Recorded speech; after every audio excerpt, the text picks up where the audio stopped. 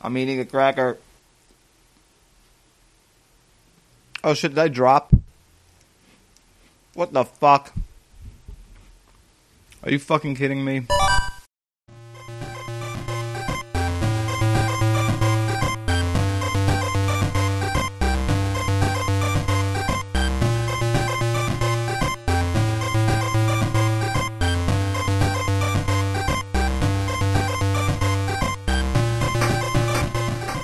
Welcome to episode 206, being recorded at 12:26 p.m. on February 26th.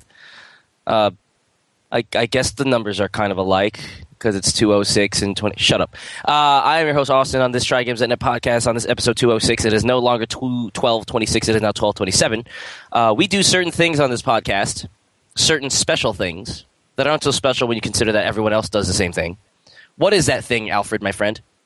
You might as well just ask Pete now. Well, I want to see if he drops again. Oh, Pete, since Al wants me to ask you, what is it that we do on this podcast? Wait, I don't get it. I missed something. I don't know. Is this what happened when you dropped? Oh. And then I was like not saying anything. So people are like, what the fuck? He's not saying anything. We don't do anything on this podcast. I drink and eat food, but not today. I thought you fell asleep. Oh. Yeah, I do that too. All right, since these assholes aren't being cooperative, we talk about video games and the industry. We do? Games. I'm on the wrong podcast. Yeah, you are. Go away. Bye. This week, since we missed last week, we were just going to catch up with what we've been playing and then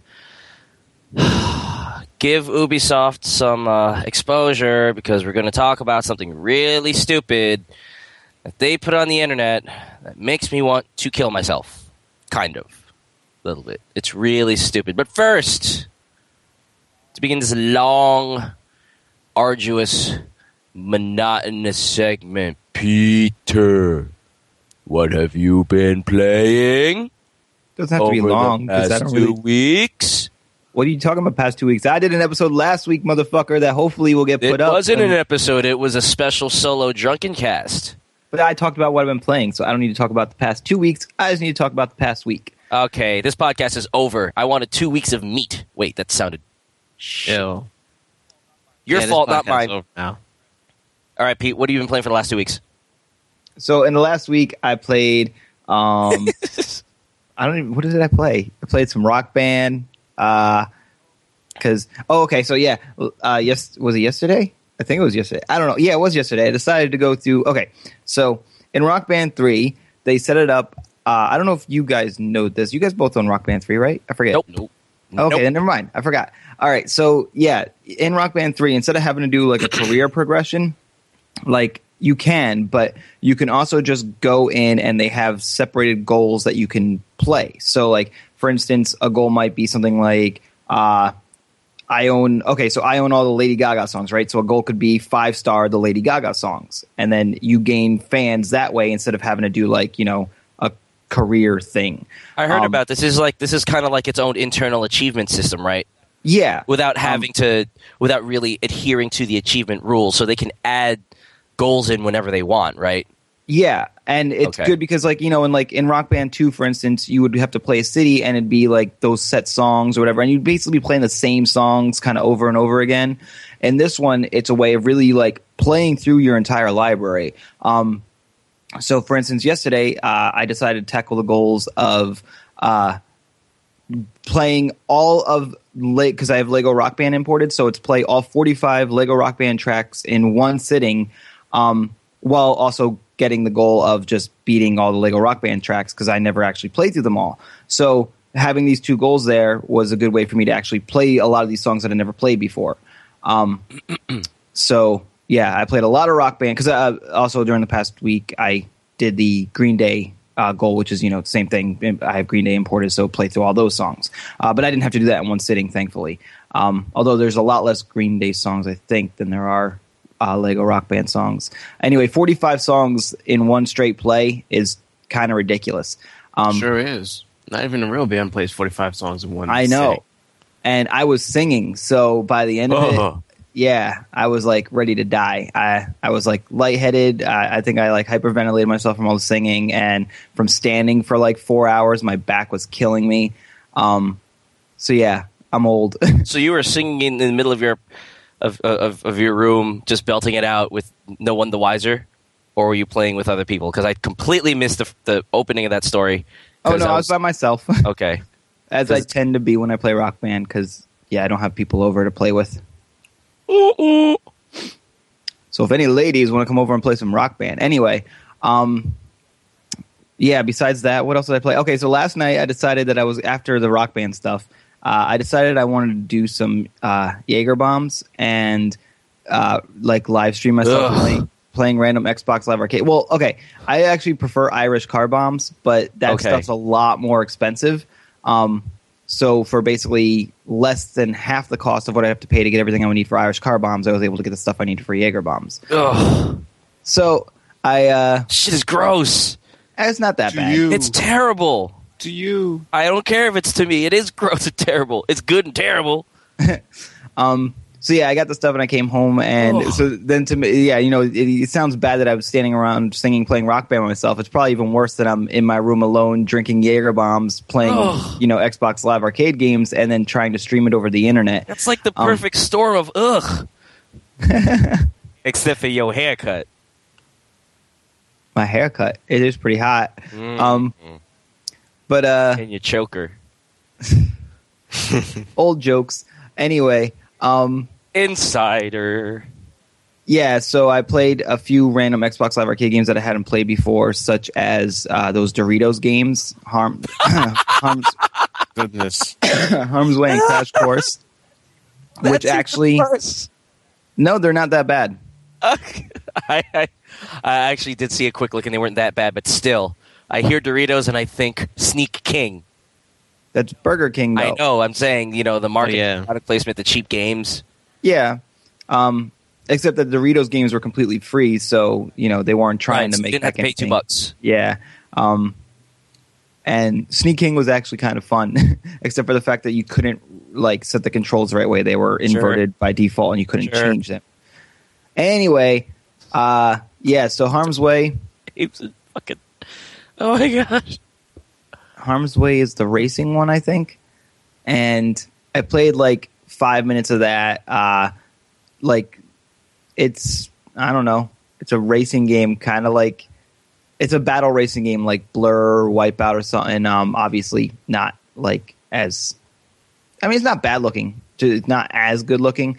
And I only played one quick map on solo play. It's you know what it's kind of like? It looks very much like a cartoony version of what the fuck's the game on PS3 with all the mud that was MotorStorm. It's like a cartoony, dusty version of MotorStorm. I was racing around this. You all right there, buddy? I think he got dropped again. P. BT. Oh, don't stop anything. Oh, God. Oh, he's gone. Oh, my God. Oh, he's back. Hey.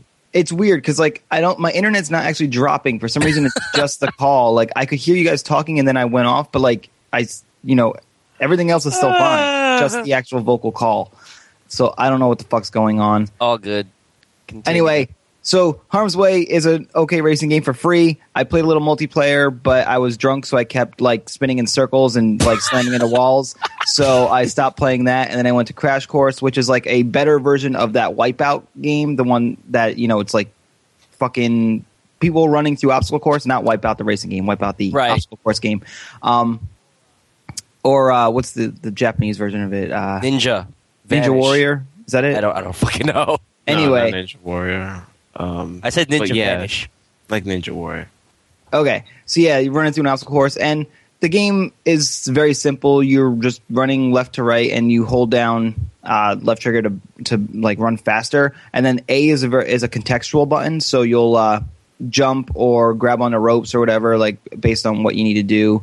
So it's very simple control-wise, just running through the course. There is a multiplayer aspect, which I tried real quick, but you're not running at the same time. The person you're running at the same time, but they're not on the same course. Like the person that you're playing against on live is like, am I dropped again? No, but It I think sounded like stopped it did. like temporarily, or did you just say the first time and then stop and talked again? Which happened? I don't remember. So the person that you're playing on live with is a like cardboard cutout with a helicopter hat in the background. That's how the game is tracking their progress through the obstacle course as you're running your own, which is kind of weird. It would have been more fun if like everybody was running at the same time or something, or if you had to take turns so you could at least watch how they ran it. Wait a second, this is the Doritos game, right? Yeah, And this game was free, right?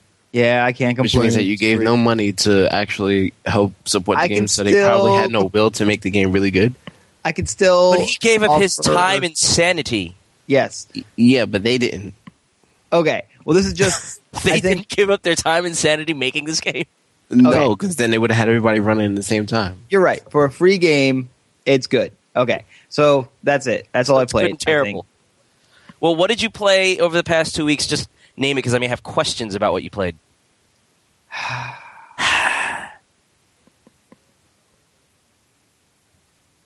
Are you kidding me? Did he drop again? No, he's probably Here. I'm right here. Can you hear me? Can you hear me? No, we can't Fuck, hear you. Fuck. Fuck. Okay. So the only thing I just can't talk a lot this episode, obviously. The only thing new that I played over the past 2 weeks would have been Dead Space, which I talked about in the past. Thank you. Thank you for that. That random Not that one. like explosion of gas. Well, how far are you into it? Because I started playing it a long time ago, and I'm only about 45 minutes in. Yeah, that's probably where I'm at because Yeah. like I haven't played it at all this week. I just played it, last week, and Well, I saw you tweet about it, and you said something about not really digging the third person view. yeah, like Isaac, the main character, takes up way too much screen real estate. Ah. Are you playing it on PC or 360? Not that it really matters, but I talk about all this in the podcast. I'm playing it on PC, but yes, but I didn't hear it yet, and I want to know. so I'm playing it on PC with an Xbox 360 controller, and I'm piping it to my TV so I can play it on my TV. Yeah, see, I tried to play it as I try to play all PC games with my mouse and keyboard, and it didn't work out so well because of the way that the inventory screen works. Oh yeah, I can imagine because like you're not like I'm assuming when the inventory screen comes up, you're like having to scroll over to the mouse instead of just like. I forgot. Well, see, that's the thing. I forgot how, and this is why I'm glad we're having this conversation because we couldn't have it on your solo cast. But like you have to like hold down Alt or something, and then you have to like when to get the mouse cursor up. It's, Like, but see, here's the thing: is that there's not a cursor, right? It just it's really hard to explain, but I think it's here's what I'm picturing in my head: the inventory pops up and it unbinds the mouse from look and just has some sort of cursor on the screen that you scroll over the inventory items. correct. It is not if I'm remembering correctly, it is not a cursor, but it just highlights the box. So if you are playing with a controller, your right analog stick would control control the highlighted box, right? So Yeah. and that's fine because it's an analog stick and you can press up, down, left, right. You know where you're going. But with the mouse, it's like it doesn't have a cursor. It just has that box, right? And so with a cursor, at the very least, you could see that what the cursor on screen is moving exactly to how your hand is moving.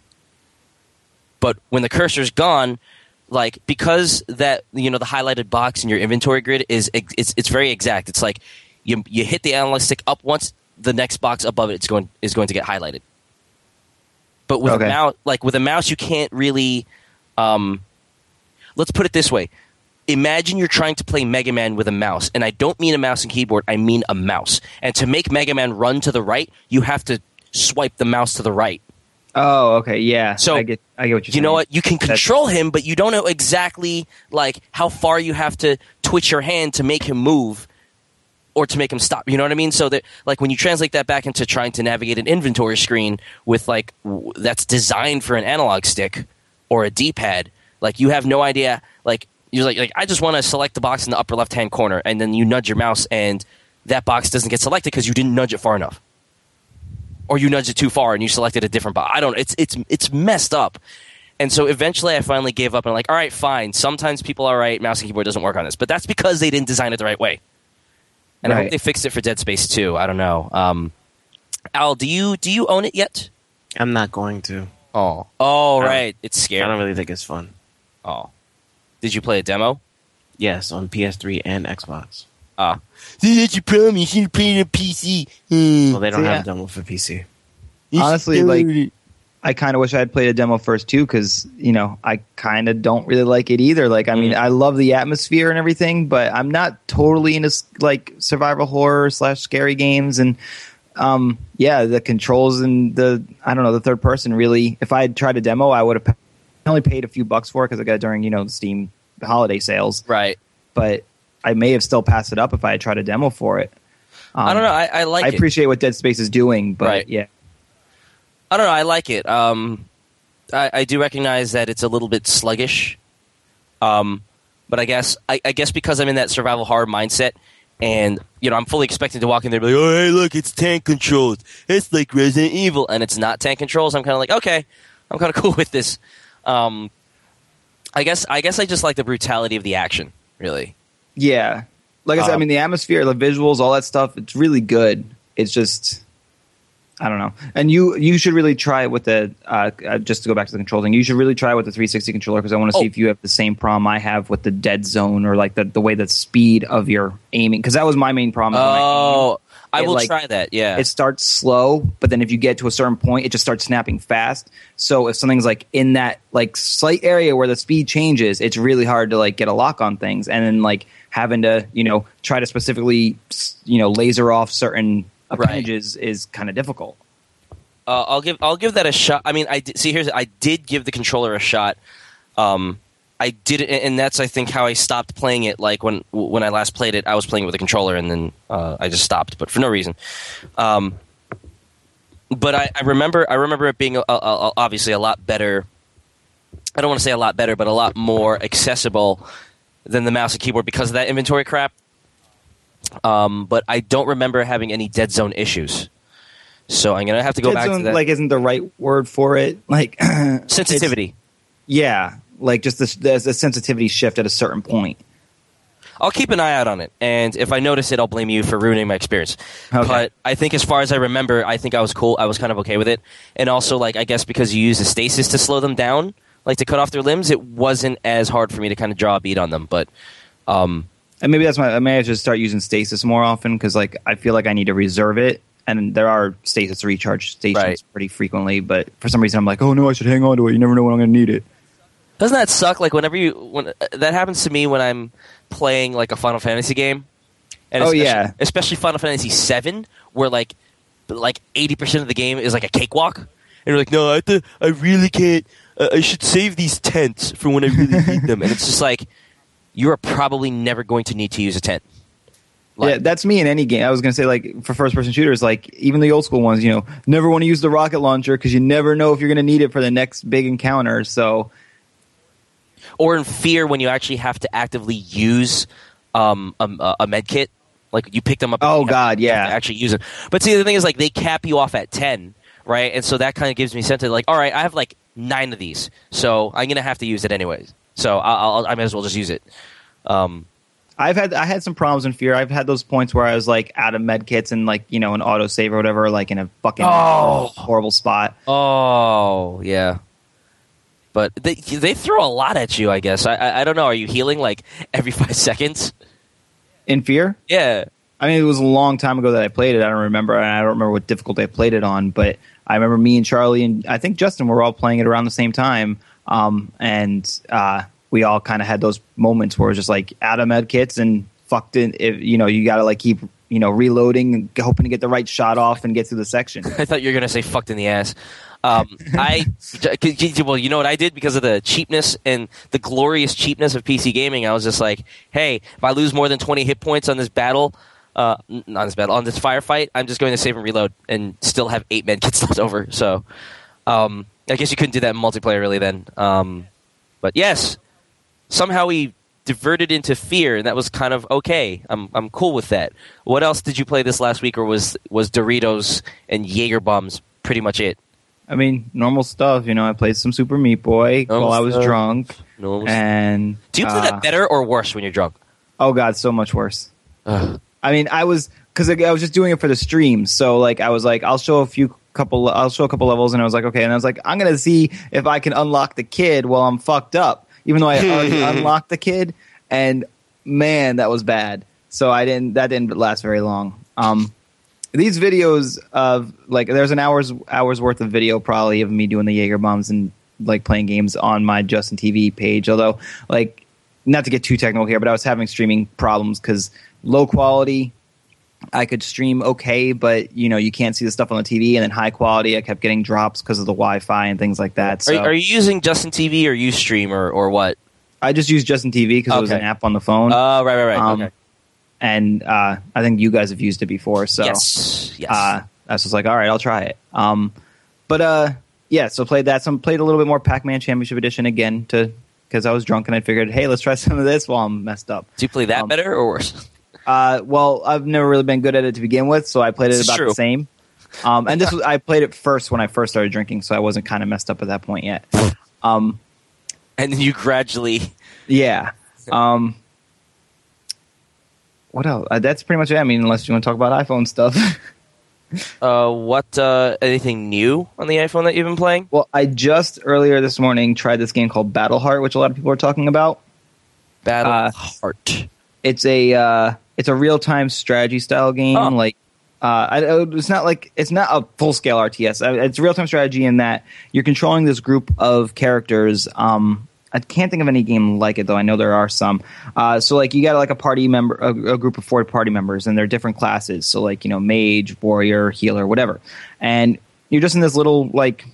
See, I don't think the screen scrolls at all. It's like one set scene, but then monsters will appear around your party, like bats will fly down, or like orcs or whatever will come in from the sides of the screen.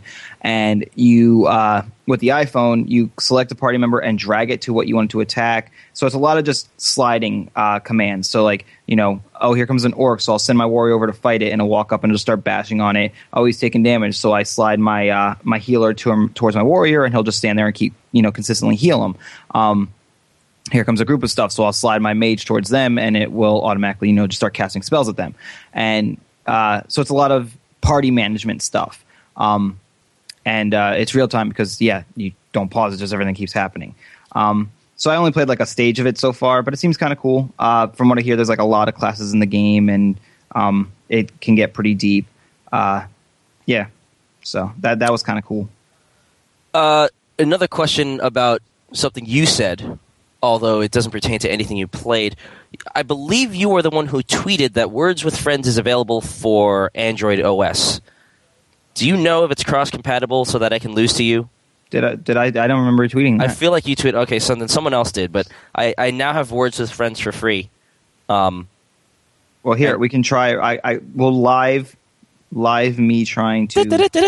Al, did you get it? No, I don't even know what it is. Words with Friends? You, of course, would get Words with Friends right about the time I'm getting tired of playing Words with Friends. Words with Friends is pretty much Scrabble, but across your phone network. So, like, Al, I could put down a word now in our game, and then tomorrow you could see it and be like, bitch, motherfucker, I have a better word, and then put it down, and then I'd see it, and then I'd be like, I don't want to play until Monday, so I'm going to wait until Monday to take my turn.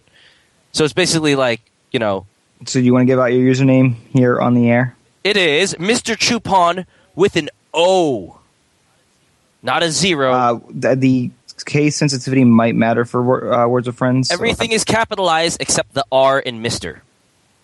So it's Mr. Chupon with an O, not a 0. Yes. And there is an advertisement on the bottom of my Words with Friends that says, make your battery last 75% longer. I have a feeling that it's like a disguised advertisement for like Viagra or some shit. But let me go to account settings and see if I have to change anything. What if I put my phone number here? What is it for? Are they going to stalk me? Yes. Fuck. Password. I didn't give a password. Do I just wait for you to start? Yeah, I have to play a word and then it'll show up, but my letters kind of suck. Oh, so once you get your letters, but then you invite me and I don't get to see what's going on until I actually. We'll find out right now if it's cross compatible because I just Okay. played a word and it should send you turn. I mean, it started a game with Mr. Chupon, so that's either you or someone on the iPhone who has the name Mr. Chupon. No, my name is my name. Fuck. Okay. Some other apps that may be cross compatible if they're available on Droid. There's this. Just since we're talking about that, there's this Heytel app, Heytell, which is like instant voicemail type of thing. Like it's text messaging without texting. So that's actually a really good. Me and my friends use it all the time. So that's a pretty cool app. Tell. What is your username if you are willing to? What do you think? Is it Riven or GS Riven? It's Riven. Damn it. I was hoping it was GS. And I put in GS. God damn it. Well, you shouldn't have to put in anything. I know, but I'm just going to see. I'm going to try to add you to my contact list to see if it even finds you. Well, if you haven't received the Searching for user Riven. but see now it's going to start another game. We're going to be playing 2 games if you find me. Oh, I think I found you. I'm going to just play a really stupid word because I don't. It doesn't really. Oh, man, now we're going to be playing 2 games. Sure. This is great internet radio, by the way. Al This can be has such- talking about what he's been playing while we're doing this Just shit. cute sound effects. Al, I'm what not you going been to talk playing? to blackness. No, you guys must listen. That is so racist. Oh, it's just a color. Get over it. Black ain't not about a color. All right. Let's see if you got anything from me. I just played the word nerds. Man, there's probably somebody on Droid who's got my fucking name, and there's somebody on iPhone who's got your fucking name. Oh, wait. Nope, you did play Nerds. But I don't see your game to me, though. Maybe mine's just taking a little while to show up. Eventually you may get it, and I played the word robot. I am for a your robot. first word? I Yeah. see. For your first one on my game, or on the one that On the you one that I started? challenged you. Oh. I can play multiple games at once, right? Al, let's get in on Al, get in on this. Let's What play the some hell words. is it? I still don't understand. It's a It's just Scrabble multiplayer there. Scrabble. Okay, because it just seems like you guys are sending random words to each other. Yeah, I Right, was like, it's like- hey, it's here's the Scrabble. word robot. Oh, I see it. We are playing 2 games. This is kind of awesome. No, the thing is that I It just took a while.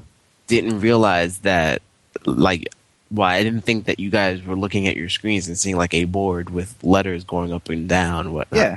It just seems like you're texting him a word like nerds. Oh, well, robot. No, it's actually Scrabble. Booty It's a quake. game. Booty quick. Booty quake. Booty quake. Ooh. No. I'm just having fun listening to the noises on this thing. Oh, I have my noises off. I don't have a good response to play against Nerds right now, so I'm going to turn off my phone and listen to Al. Oh my goodness. Oh, look at the sound effects. Isn't that cute? So, Al, what you been playing? Games, I guess. Thanks. Games. All I've been playing was Dragon Quest IV, which I finished yesterday. And last night I played a bunch of games trying to do something entertaining at home. Played some Marvel vs. Capcom 3. Ooh, I yes, got that's that new. email. And on top of all of that, played Halo for 5 minutes. Which one? The first one. Why? The only one I have. I had no idea you owned it. Yeah, I own it. When did this miraculous thing happen? Before I owned my Xbox. I had no idea. Yeah, in 2007. Huh. Leave it. No, but it's a magical kind of thing that you actually No, own not Halo. you. Not you. Evelyn. Sorry. I was like, I'm surprised that leave it actually kind of made sense in this conversation. You should have made him think you were saying it to him. So no, seriously, why did you play this game?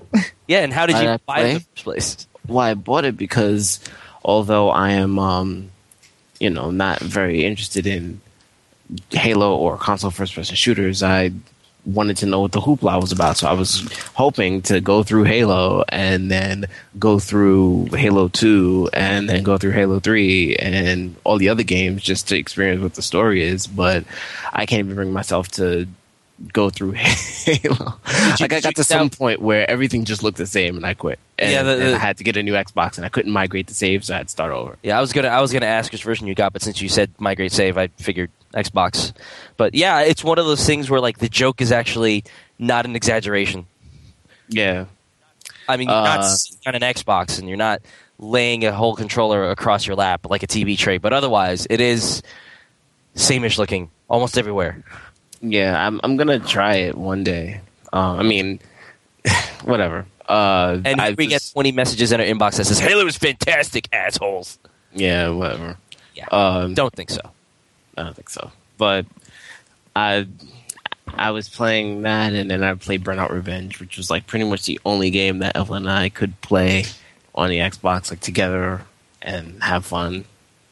Because most of the games I own are like single player games and whatnot. Well, there's Donkey Kong. Let's not talk about that. Oh, okay. I was not in the mood to be trying to get past levels and stuff. You know, last hard? time we played, yeah, it's pretty tough. We're in the middle of the game so far. And, like, the level that we're on is a cave level where most of the levels are minecart levels. And we've blown a whole bunch of lives last time we played, just, like, trying to pass this one level. And, I mean, it's fun and all.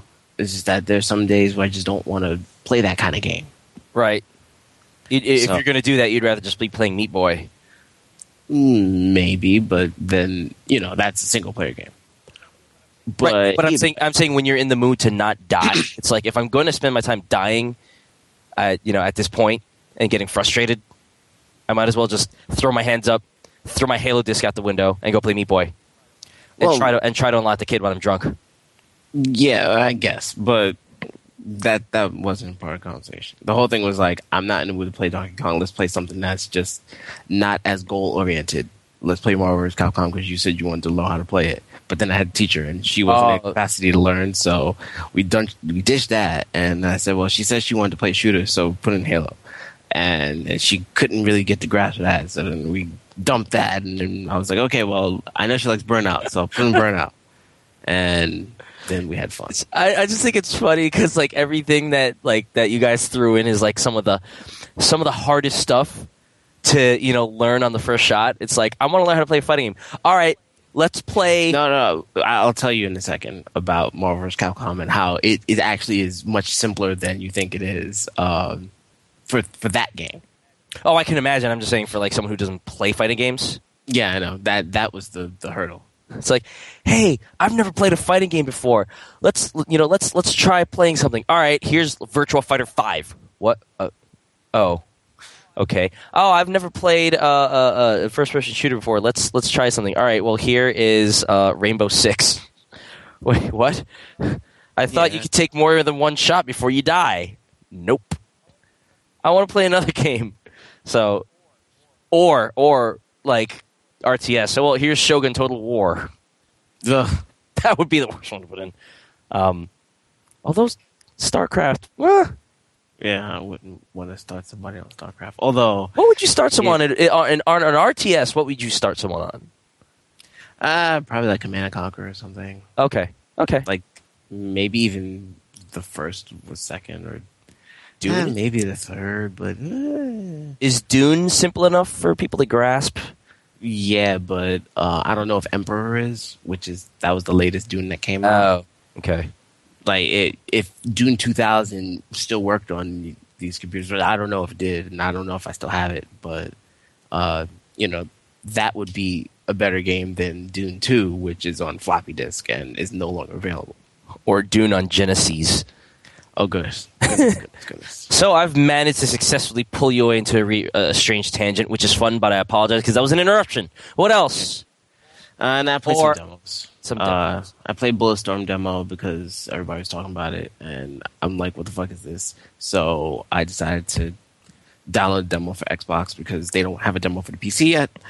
and I also downloaded the trial version of Hardcore Uprising, which nobody apparently likes. I read quite a few reviews, and people don't like it. And I'm like, come on. So I downloaded it, and I played it, and I like it. But What are they saying about it that they don't like? Well, they don't like the fact that the character moves very slowly. They feel like I read the 1UP review, and the dude who did the 1UP review said that what he expects in a running gun game is that the person moves quicker than molasses, which I must admit the guy does move kind of slow, but yeah, I was watching a quick look at that, and I'm like, this doesn't look as good as I thought it would be. Yeah, I mean, I think that in terms of what I was presented with in the first level, I had a great time with it. But a lot of the complaints were in later levels, so I don't know about that. But then at the same time, It's a demo. Well, not even that, but I play other Contra games, and other Contra games are tough as nails, and that's just the way they are. That's what you have to expect. And He was complaining about the difficulty or the design? he was complaining about the difficulty. He didn't really say anything about the design. He didn't say that there were areas of cheapness where guys pop out of nowhere or whatnot. Like, how other Contra games, as soon as a guy comes out, he shoots you. Yeah. And that can lead to you dying because you don't have enough time to really react. That was pretty much, I think, in the Game Boy Advance Contra 3, that was really rampant. But I don't think I ever finished that game. That game was unique because it had combined, instead of using the Mode 7 levels from the Super Nintendo version, it used the Genesis levels from, I guess, Hardcore. So, anyway, I think that the character, I was playing with Bahamut, and he moved okay. I mean, I love that that's his name, by the way. Yeah. Well, he apparently is the bad guy in the original Hardcore. So when running, I said this is definitely kind of slow, but in comparison to like the rest of the game and how you control and things like that, I felt it was fine. And there's a dash button, which you can kind of just hit dash, and then he runs. You just shoot the hell out of people as you're running. As long as you know how to control yourself, it's not a bad thing. He complained that the guys that you have to fight oftentimes move faster than you.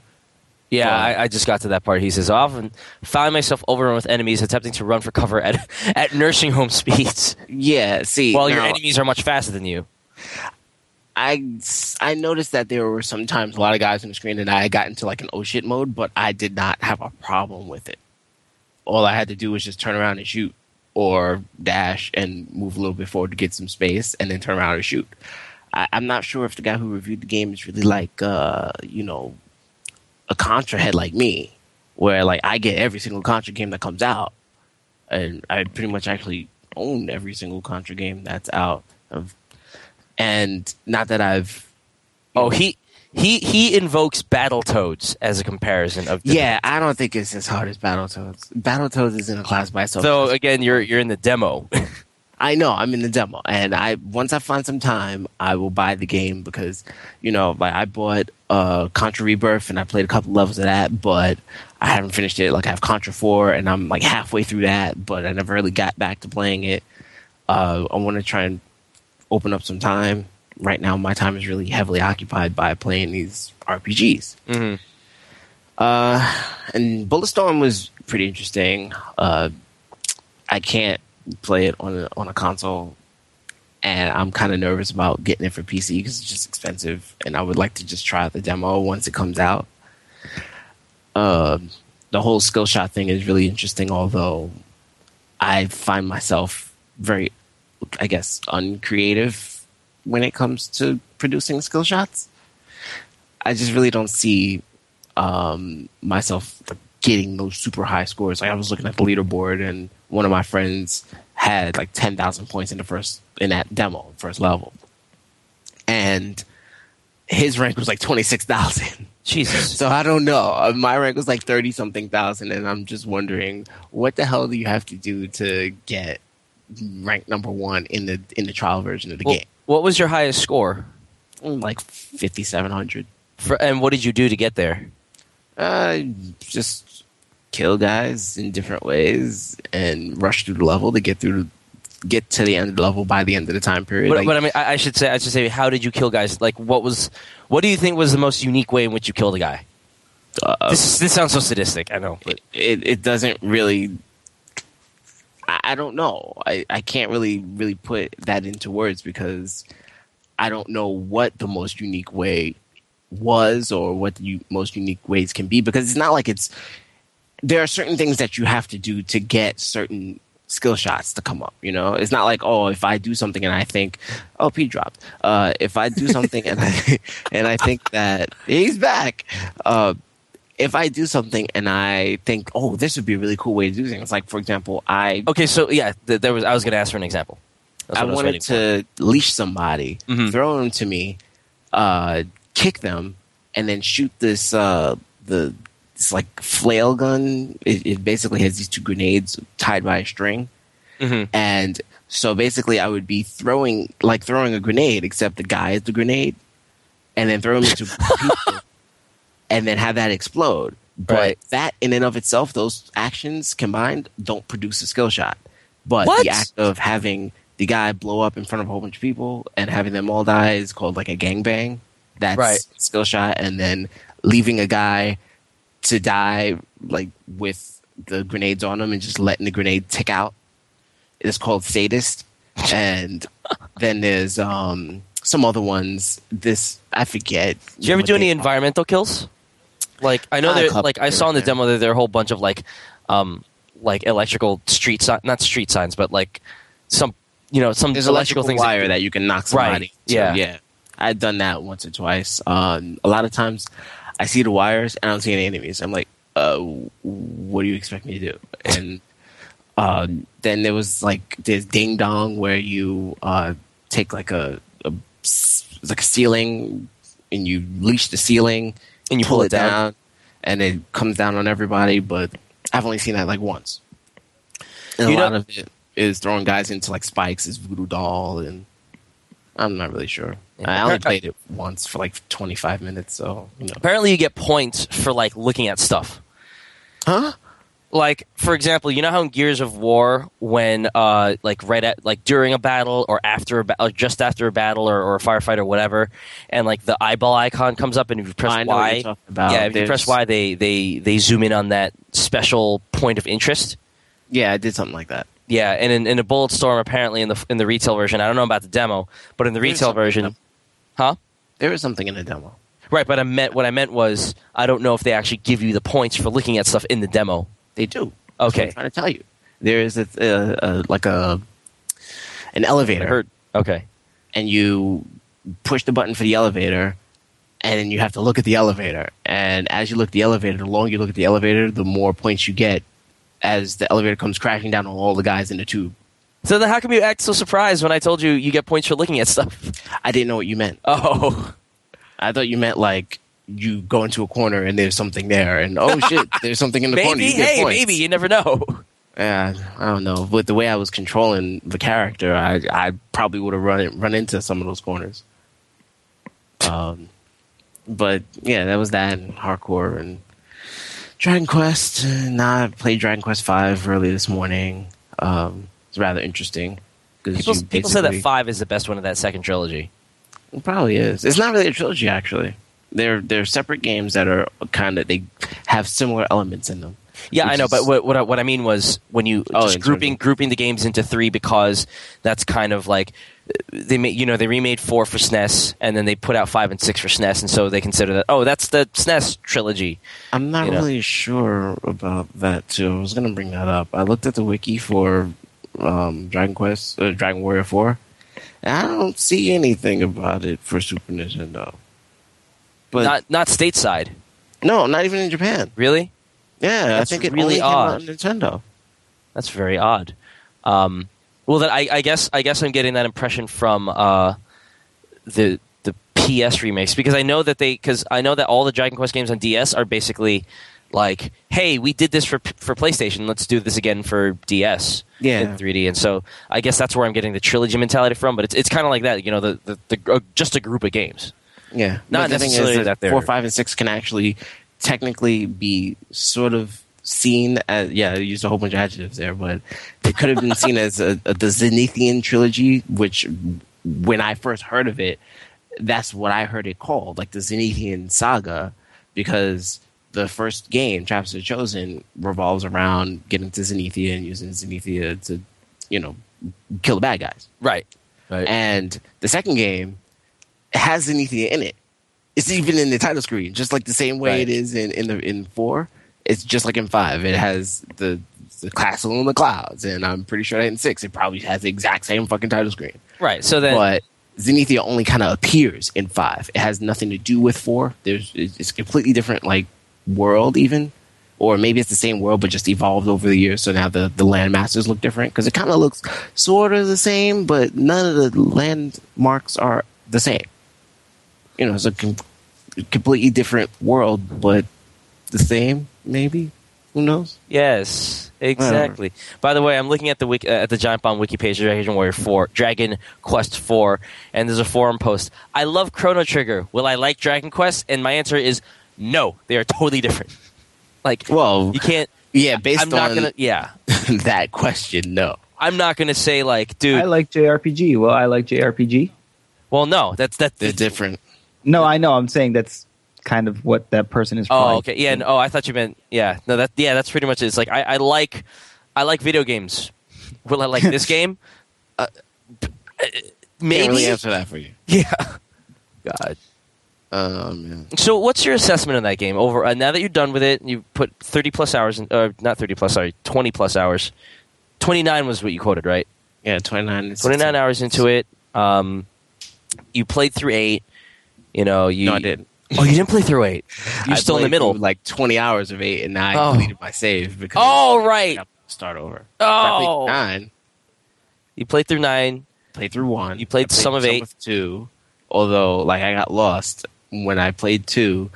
I got up to the part where I got the boat, and I couldn't figure out where to go next. Which I encountered that a lot in 4, where I had done something and I really didn't know what to do next. So I kind of figured it out. I was just like, I think I'll just go here.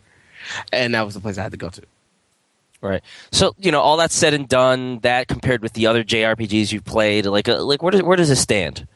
Because I know that, like, I shouldn't say I know, but I get I kind of get the impression that, like, one of the biggest NES games out there. When I say biggest, I don't mean popularity-wise, but just, the size of it, the scope of it, probably the critical acclaim that it got at the time, and then it comes out on DS finally. Everyone's like, "Oh my god, it's rebooted!" Like, what is it? What is your feeling on it? I enjoyed it. I was wondering because after while I was in the middle of the game, I found out that it was only a Nintendo game, and then it was remade for PlayStation. They added an extra chapter. Which I thought was a chapter after, like an epilogue. So I was thinking that this 29-hour game was for Nintendo. What? Right. But no, there's some of it was not in the Nintendo version. So I'm guessing maybe the Nintendo version maybe have been 20 hours. It seemed like a pretty meaty game. The plot was very, I guess you could say, cookie cutter for Dragon Quest, especially for the fourth game. Although 1, 2, and 3 actually are a trilogy, they all revolve around kind of the same theme. 4 revolves around the same basic premise of there's someone here and there's a problem and you have to save the world with this person. I like the way the story was told, though, through the chapters. Yes. And the unification of all the characters, like running into each other and doing X, Y, and Z. The direction of the game, like I just told you, for the player, was kind of weird. It was kind of off, where they wouldn't really tell you where you had to go, but you had to figure it out on your own sometimes. Prime example, although this was quite obvious, was when you got the balloon and you had to go to the only place that you really could reach with the balloon. But then after that, they didn't tell you where to go. And so I figured, well, let me go to this other place that I can only get to with the balloon. And when I landed there, the enemies were really strong. So I said, "You're like, is this right? I don't know if I'm supposed to be here, but this is the only other place left on the map." and because they were saying, "Oh, we have to get to Zenithia. We have to get to Zenithia." But I'm like, "How the fuck you get to Zenithia?" And then did you quote unquote talk to everyone? Yeah, well, there was no one knew anything.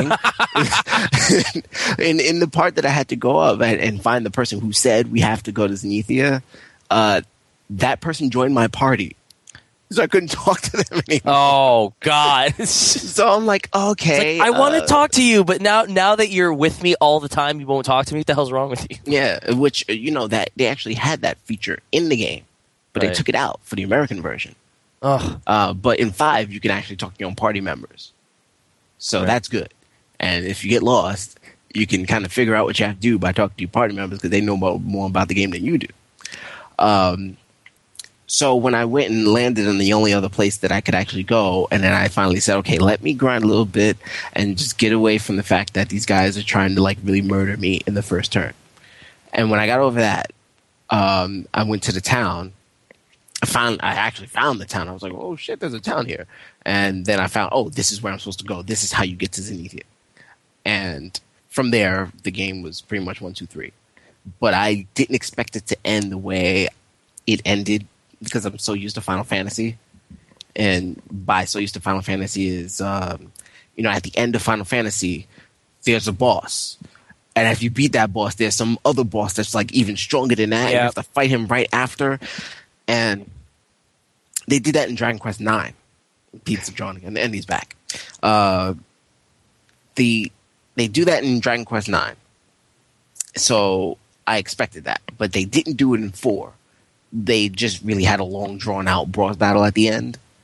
And I didn't know if I was really going to survive it, which was weird because by the time I got like to the end, he was just starting to throw everything and the kitchen sink at me. And I'm like, okay, all I gotta do is just take my time and I'll be able to do it. It's because I was starting to run out of MP and my healer died and then, I think I lost another character and then finally fuck I that got last one hit and I was boss. like, yes! fuck that last boss. I hate that last boss. Oh my God. Yeah, I think I blogged about how much I hated it. Oh, you did? My GameSpot blog. I was like, duh! But I don't know, to me, like, and I pretty much voiced this in the review that I actually wrote back when I actually wrote reviews for my own site, so many moons ago. But I think it ended up being like usually the funny thing is that back in the day when I played RPGs, the one thing that I looked forward to is battling. I built up my characters, I got my items, I got these weapons and all this shit for the purpose of battling bosses and having that kind of thrill of employing certain tactics and strategies against bosses. It started mostly in Final Fantasy IV because it had the active time battle system. However, when you go back before that, that's when battling gets a little bit more tedious. When it's all like completely turn based and there's nothing really much to the battles. Like this game, like the actual battling was what turned me off of this game. Everything else about it, like adventuring the world, getting the medals. Are they medals or gold pieces? The medals, right? Medals, mini medals. Getting the medals, fucking around the casino and like building a town. I did none of that. See, that's what I liked about this game. Like, I didn't exactly go out and do all of it like to such a great extent. Mm-hmm. But it kind of was like, you know what? I'm really sick of grinding today. I'm going to go do something in this town. Or I'm going to go look for this mini medal or something like that. And just, I don't know, there's something about going through those dungeons and knowing how hard it could get sometimes.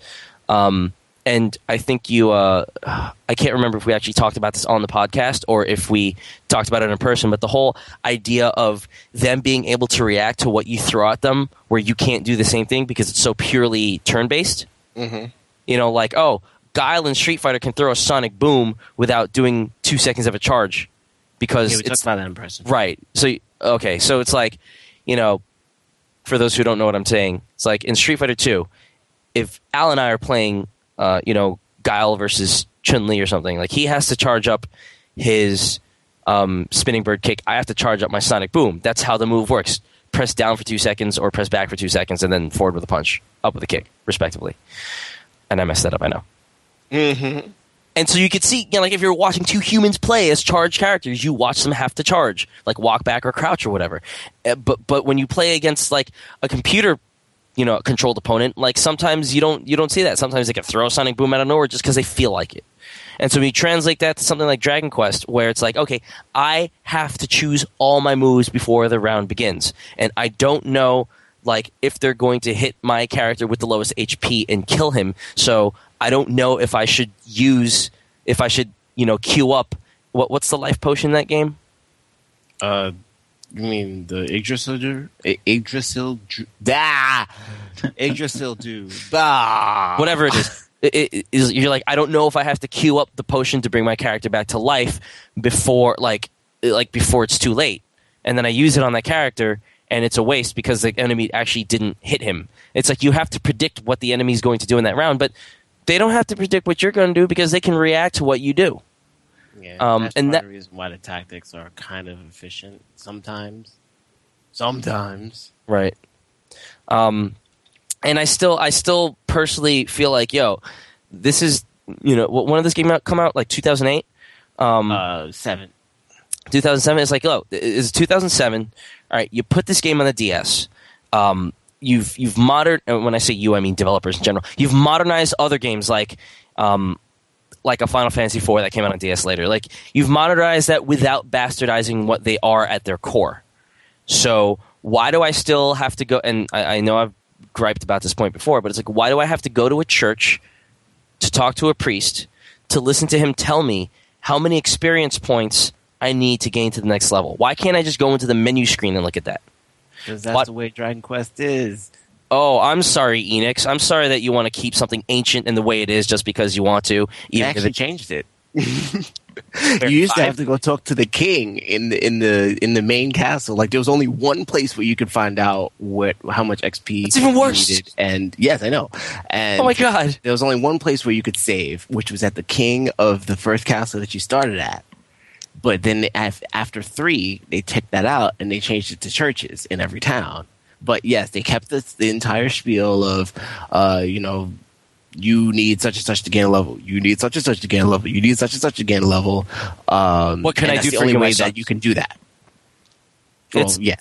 Yeah, it's like he goes through all that, and then he's like, "All right, so what do you want to do?" And I'm like, "I'd like to save, please." And then half the church, like not half, but a few of the churches don't let you save in them. Oh yeah, so it's inconsistent. I don't know. It's one of those things that I was able to overlook because of all the other stuff, and like at the time, when I was having a good time with it, I was having a good time with it. But it's kind of like developers, what the hell? Like you're going to bring a game out in this century. Maybe you don't want to change the grinding aspect. Maybe you don't want to change the core gameplay aspects that make the game what it is. But at least in terms of it being a product, a usable product, you have to make it usable. You can't make it like it's like putting out Marvel Capcom 3 with like slightly sluggish controls. Like it's a usability thing. It's not a gameplay, not even a gameplay because it is part of gameplay. It's not a like, oh, this is the core mechanic of how our game works. Like this is what makes it interesting. It's like no. It's like, can I open the box to put the disc in? Oh, I can't. You fucked up. So yeah, after all that ranting and bringing up Marvel vs. Capcom 3, how do you like it? Marvel vs. Capcom 3? Yes. I like it. I've only played it like 1.5 times. I did go through the arcade mode on my first time and beat it, but I don't know. I think that will have to wait because the only thing I can really think of when I think of Marvel vs. Capcom 3 right now is Deadpool and how funny he is. Well, you said you were going to talk about like the accessibility of it. Oh, right. Yeah, that.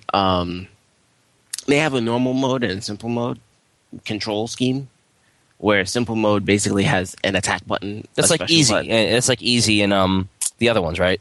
I don't know. I don't mess with that. But yesterday was the only time I've actually had experience or had an experience with an easy mode because I was just showing Evelyn in her slightly incapacitated state of being tired from a week of work and have a little bit of alcohol or whatnot. Instead of being like, okay, this is the light button, this is the medium button, this is the hard button, and then you have to press light, medium, and then the special, and then you gotta chase them, and you gotta do light, medium, special. I mean, light, medium, hard, special, and then you make sure you press right or up, and then you continue, and you do the combo, and then you knock them down to the ground. So I didn't do all that. I just What's special?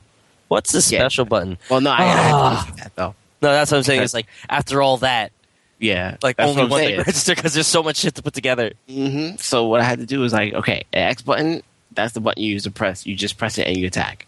And then the Y button is the button that you use for all your special moves, like Hadoukens and stuff. Oh, in simple mode. Yeah, in simple mode. And the B button is for all your combos, your hyper combos and whatnot. So like she was like this, and it's just like combo. Instead she says, it doesn't work anymore. I said, yeah, because you just used your only level on me.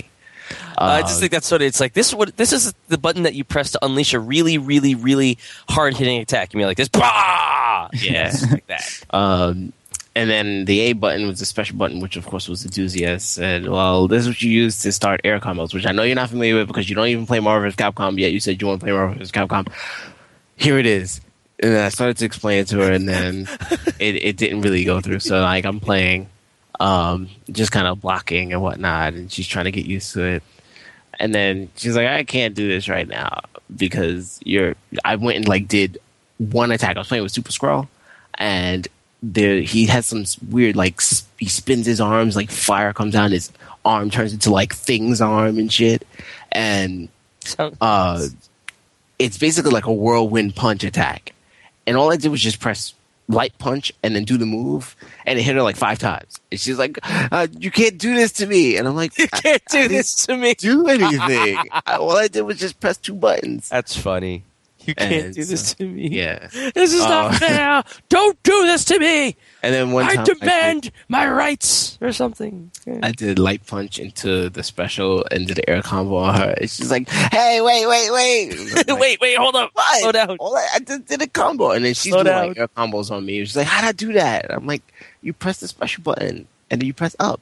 And then she didn't know that. So in simple mode, how does an air combo work again? You just mash on special? Oh, you just mash on the X button, the attack button. Oh, gotcha.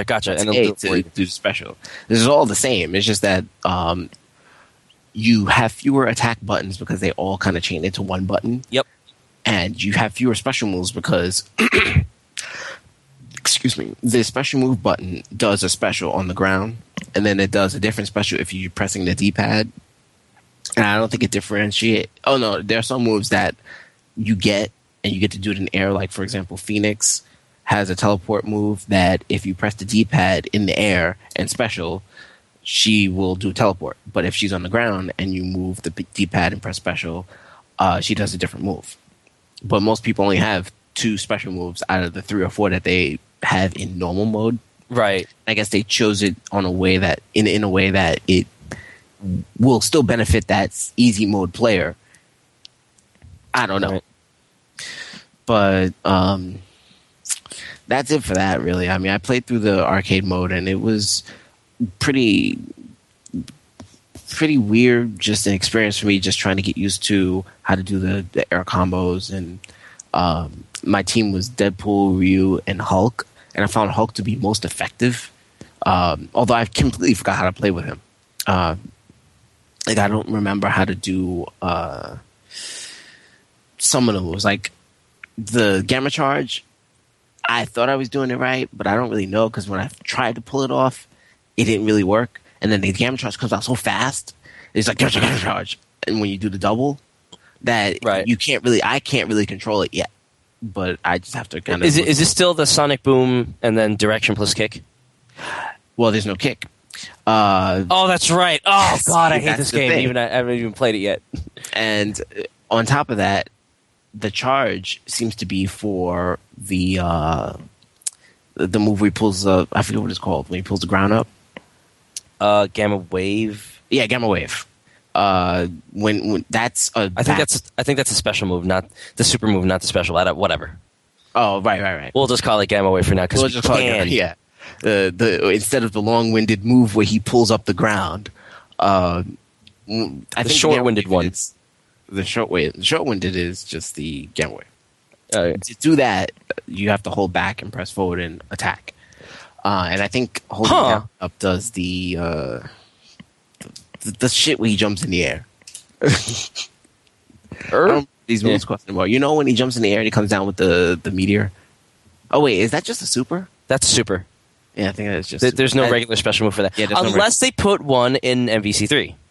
Maybe I don't remember, but I know I was abusing that move, and that was like the primary way that I could win against.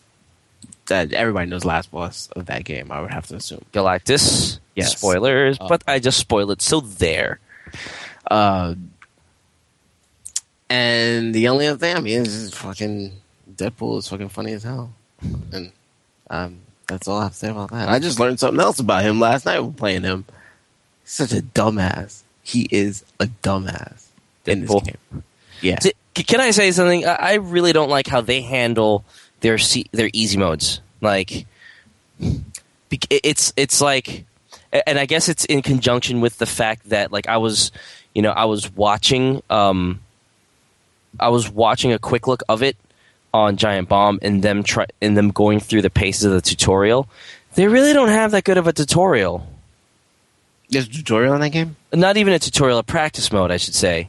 Oh, the training mode. Yeah, like it would say do like if we were playing Wolverine or something, it would say do a tornado claw, do a drill claw, do this move. And it's like every time he had to figure out what that move was, like not like he didn't know how to. Well, because it's a new control scheme, maybe he didn't. But like you'd have to pause every time to look up what is a tornado claw. How do you do it? Oh, they didn't actually show you the move on the thing? Nope.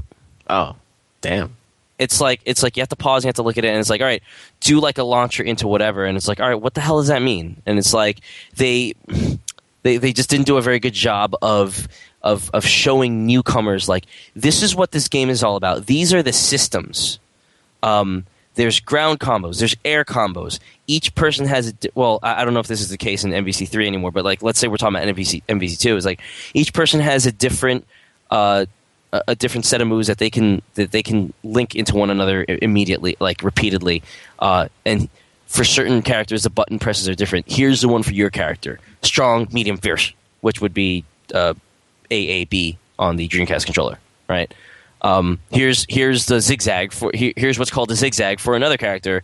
You basically press these buttons, and then like there are also these things called launchers, which knock you into the air. What you can do after this is follow them up into the air by doing this. The reason why you want to do that is XYZ. So it's like, you know, they have a training mode, but not really a tutorial, and it's kind of something that a game like this kind of needs in order to fully understand it, because I swear to God, like when I first started learning how to play Marvel vs. Capcom in the arcades, I was completely lost.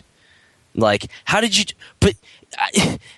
he's in the, do you jump like to follow him, and then like how do you get him into the air in the first place? And then like my friends had to tell me, okay, this is what the systems are. It's not just like Street Fighter 2 where you just fight. Like there are actual systems that activate at certain points depending on what you do, you know, and that's totally lost on newcomers. So I think in their effort to dumb it down and make it like, oh, we're going to take away all the kicks and we're just going to make it light, medium, fierce. Well, if you're going to take that step, then why don't you go ahead and make a nice fleshed out tutorial instead of giving you an easy mode that kind of dumbs it down, where you're telling me that now you're left only with two or three special moves when a character might have 5. Like that's kind of, you know, that's kind of lazy. It is. And but you know what else can you do when you have just a button and all they let you do is either press the button or use the D-pad and press the button? What I'm saying is it's lazy to like, and I'm not saying that you would have traded one for the other, but I would have rather them spent their time making a robust tutorial. Yeah, than sitting there and going, well, let's see. Instead of spending our time making a tutorial, let's just figure out what special moves to throw out and what special moves to keep in for this really stupid easy mode. You know, if they want to do both, that's great. But I think the priority should have been on a tutorial that's like, hey, we're going to make it easier for players to play this game, so we're going to basically get rid of half the attacks that people are used to. And but we're not going to take that extra step of now teaching them how to play it. Well, those people wouldn't be used to those attacks because they're newcomers. Right, but what I'm saying that is that they're taking a step to make it easier, but they haven't taken a full step.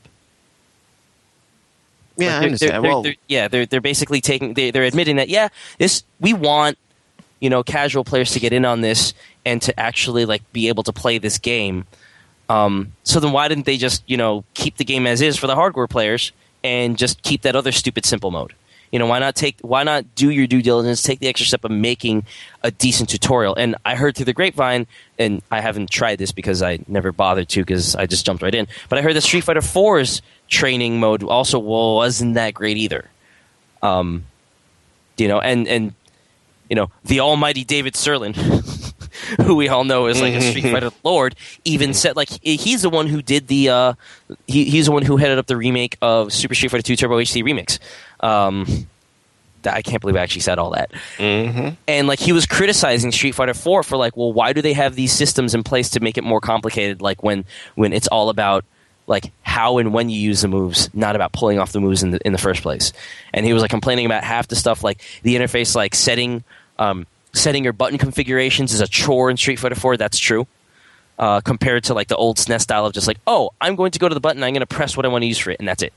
Little things like that. It's just like, wow, Capcom does such a great job of making the actual games and its mechanics, but then, when you get into some of the other stuff behind it, they kind of forget about, hey, let's actually make this. It's a usability thing, And I just almost knocked my plate over.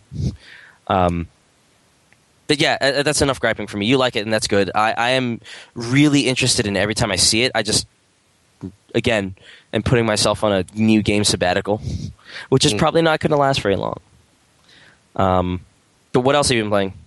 That's all. That's it. I guess I'll go real... Huh? Go ahead. I've been playing Game Dev Story, obviously. You were playing that all throughout the 24 marathon last weekend. A lot, because it was something that I could do while still paying attention to the show and just get years to go by. Yeah, you saw the season already, so I wouldn't have... Oh, yeah, that too. Like, I was able to still enjoy the season, and I think that's the primary difference, because that was the first time I've ever been to a marathon where I've already seen the season. Right. So I was able to actually just kind of enjoy being there, right, instead of being like, I got to see this because I need to know what happens. And eating a whole shitload of food. Well, yeah. Even though if you do season 7 again, I'm probably going to be in that same zone. Like, I got to remember, I got to see shit that I didn't see last time because I was passed the fuck out. Yes, you were. I guess I'll go real quick before we touch on the stupid We Dare shit for like 5 minutes. But I started playing Greed Corp off of my Steam account. I can't remember if I got you guys a copy. You got me a copy. I bought my own copy, but you already had it. You tried it yet? Yeah, I was gonna buy both of you a copy, but then Pete, I think that's why I didn't buy it because I saw that you had one already. But it's the way that I see it, it's very it's basically one thing, and it's kind. I liken it to chess, whereas with something like Advance Wars, at least from a campaign standpoint, as you progress throughout the campaign, you learn about all these different systems that you can use and all these different powers that each kind of faction has at their disposal, right? And so when it comes down to playing a multiplayer game, like there's some variety there of, okay, I'm going to choose this person because he has these strengths and these weaknesses. Or if you're playing in the campaign, it's like, oh, there's something new happening every time. The only difference in Greed Corp when you move through the campaign is the maps. How the maps are constructed to begin with, and like where your placements are, how many units you start off with, that's about it. Everything else about it, the tactics, you unless I have sorely missed something, it looks like the most advanced level of tactics and abilities that you can have, you will have seen it by the end of the first level. And it's like, that's really disappointing. I thought that it would kind of like expand and like give you more abilities. Like you'd think it's like a turn-based strategy game where like, yeah, now you can learn these skills and you can do whatever. But no, it's completely not. However, on the flip side of that coin, it makes it very, very easy to just be like, you know what? I don't really have the time or the desire to sit down and play through this drawn out like campaign mission or whatever. I just want to, have a little bit of turn-based fun. I just want to, sit down and do something that's kind of slow paced, but not, not super challenging or like it makes you think real hard. Okay. Within it, like I said, chess does not change. The rules don't change as you play it more. Chess is just chess. There's a beginning. There's an opener. I'm not even going to try to talk in chess lingo. You open, then there's the middle game, and then there's the end game, like where your strategies change up, but you don't get any like piece upgrades except for when you like trade your pawn in for a queen or something. You know what I mean? You don't add like a cannon to your queen. You don't you don't get the ability to build a rook base in the corner of your thing. It's those are the pieces you got. This is a play space you have.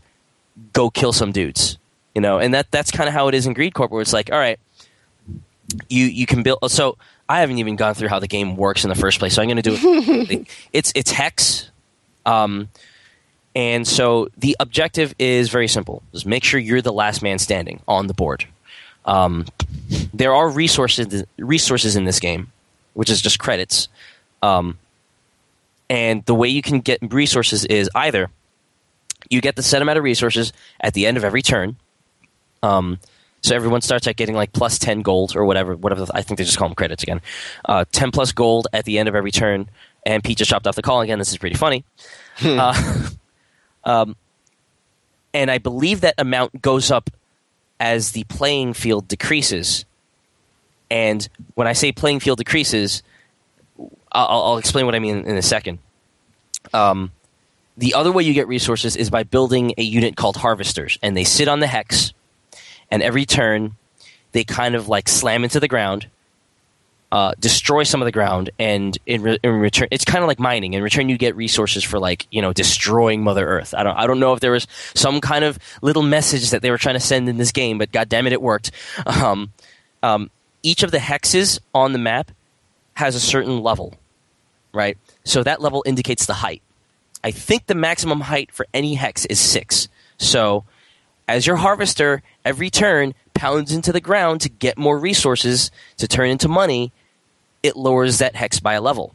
So if you leave when you leave a harvester on a hex for 6 turns, eventually that hex will just crumble, disintegrate, and disappear into the mist below, which is very bad for people who have vertigo. But like it just kind of like you are basically destroying the playing field as you gain an advantage.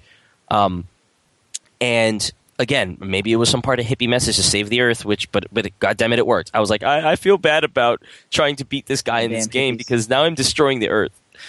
But you can not only the hex that the harvester on lowers in level, but everything around it. So it becomes this whole strategy of gaining territory with your units. You actually only have one unit that moves around. It's called the walker. See, very simple. Just a walker. All it does is move around, and it's a numbers game. So you can build up to 8 walkers from every kind of like armory that you build, and the objective in there is to make sure that you have as many walkers as possible, so that when you try to step on someone else's hex, like you can take it over. If someone else has walkers sitting on his hex protecting it, you have to have more. You have to have either the equivalent or more walkers to take over that space. So I'm trying to think of an analog. I guess it's like Risk, maybe? I haven't played Risk in a long time, so I forget how that works. But it's basically like you need to have more units in your in your little party, and you can only have 16 walkers on a hex at one time. So like if someone else is protecting his hex with 16 walkers and you have 16, yeah, you could take it over, but you're going to be left with a hex that you've gained, but then all your walkers are gone. So you have to kind of balance the number of like walkers that you have, and in order to build walkers, you have to have resources, and in order to get resources, you have to build a harvester, and the harvester is going to take away the land on which you stand. So you're basically gradually chipping away at the map itself, like it's disappearing. And a lot of the end game is a whole bunch of single hexes just standing up there in the middle of nowhere, like a lot of like waiting for your resources to build up so that you can buy like a hot air balloon to transfer your walkers over the vast expanses of mist, because there's no more land left. I'm having trouble explaining it, even though it's so simple, just because like any strategy game you're going to have, it's going to be hard to explain. So anybody who's listening, look it up on YouTube. It's called Greed Corp.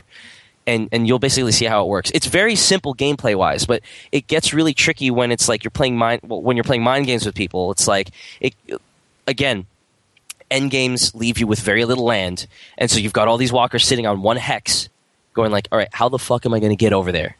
And either you have cannons which have a limited range, so if the other guy's territory is too far away, you can't shoot him and you can't get him off the map. Then you have to wait until you can buy a hot air balloon. Hot air balloon changes depending on the class on the class that you choose. And here's the thing: you could choose from several different classes. They all do the same thing. The only difference is that they look different. Okay. So the only point to having those classes is to differentiate between the players in multiplayer. They don't have different abilities. They don't gain money at different rates. They don't have any strengths or weaknesses. They're just a palette swap. And I think that's kind of what was a little disappointing, because I was watching the Giant Bomb quickly to kind of get myself into the feel of, all right, what do I expect from this game? And so Ryan Davis asked, he's like, oh yeah, so can two people choose the same class? And the developer was like, no, we have to, all the classes are very distinct, and we differentiate between different players with the class. And I'm like, oh, okay, so it's kind of like the old school Street Fighter where two people couldn't choose Ryu. All right.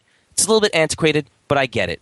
Understood. Maybe it affects the balance of the game if you choose the same class and whatever. So, fine. Then I actually played it, and it's like, wait a second, there's nothing different about these guys. They all do the same thing. So, that was a big disappointment. But I think if you choose to sit through the tutorial, which takes maybe about like half an hour, it's very simple. It's just that the animations take a long time. That's why the tutorial takes a while. But very simple mechanics, very easy to kind of like get sucked into because it's really easy to pick up, and so you're like, oh, why don't I just play another level? It gets kind of samey though if you try to marathon through it, and so I couldn't marathon through it. I have to, I'm playing it in like 45-minute installments. Aesthetically, it's pretty simple. It has this kind of like,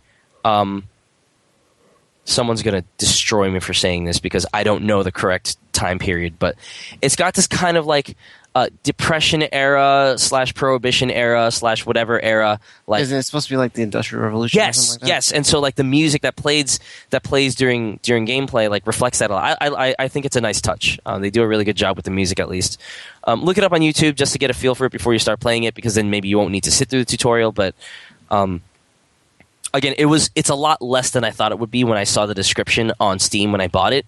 But even still, it's a good kind of like, hey, I've got 20 minutes before I have to leave to go meet people for dinner.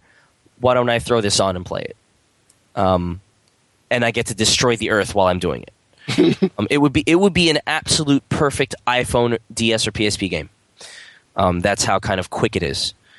But I was also playing, the only other thing I've been playing is 999, and I have to look at the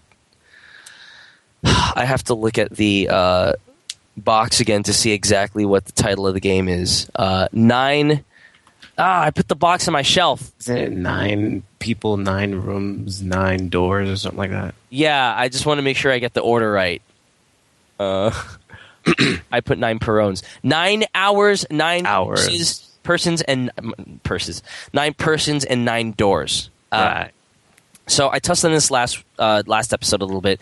I've been playing it significantly since then. I think I've been playing it on and off, like little trips to like on the subway that are like 20 minutes. I put like a 15-20 minutes into it every time.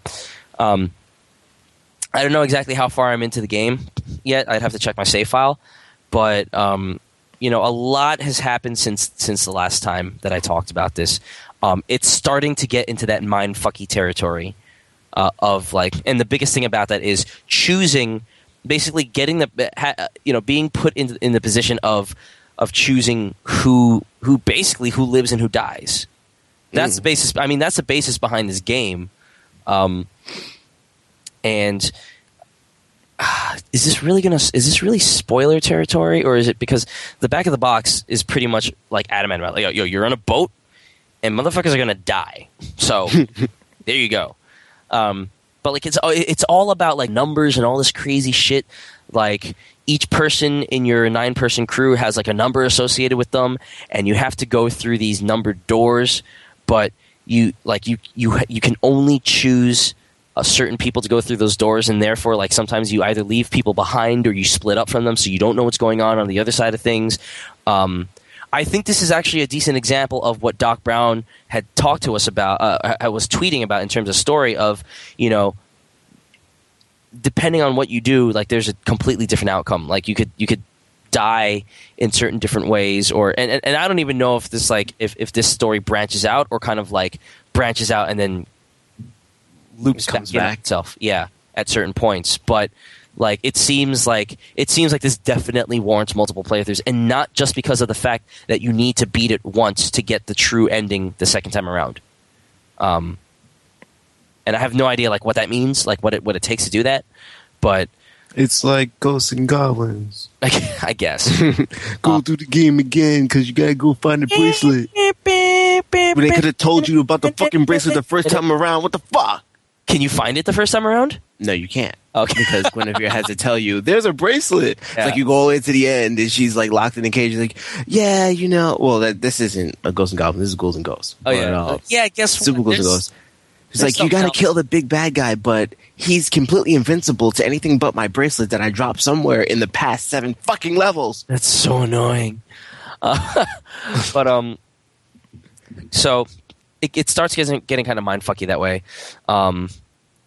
And like, I think I told you about this in person, but as you're going through the game and trying to solve puzzles and get out of traps that you've been set in, like the characters just randomly start talking to you about these weird phenomena that happen in the world, and you're sitting there reading this going like, why do I care?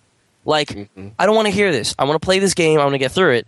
But there are two things. First, you know, I don't know how much of a game I consider this. It's more of a digital novel or whatever they want to call it.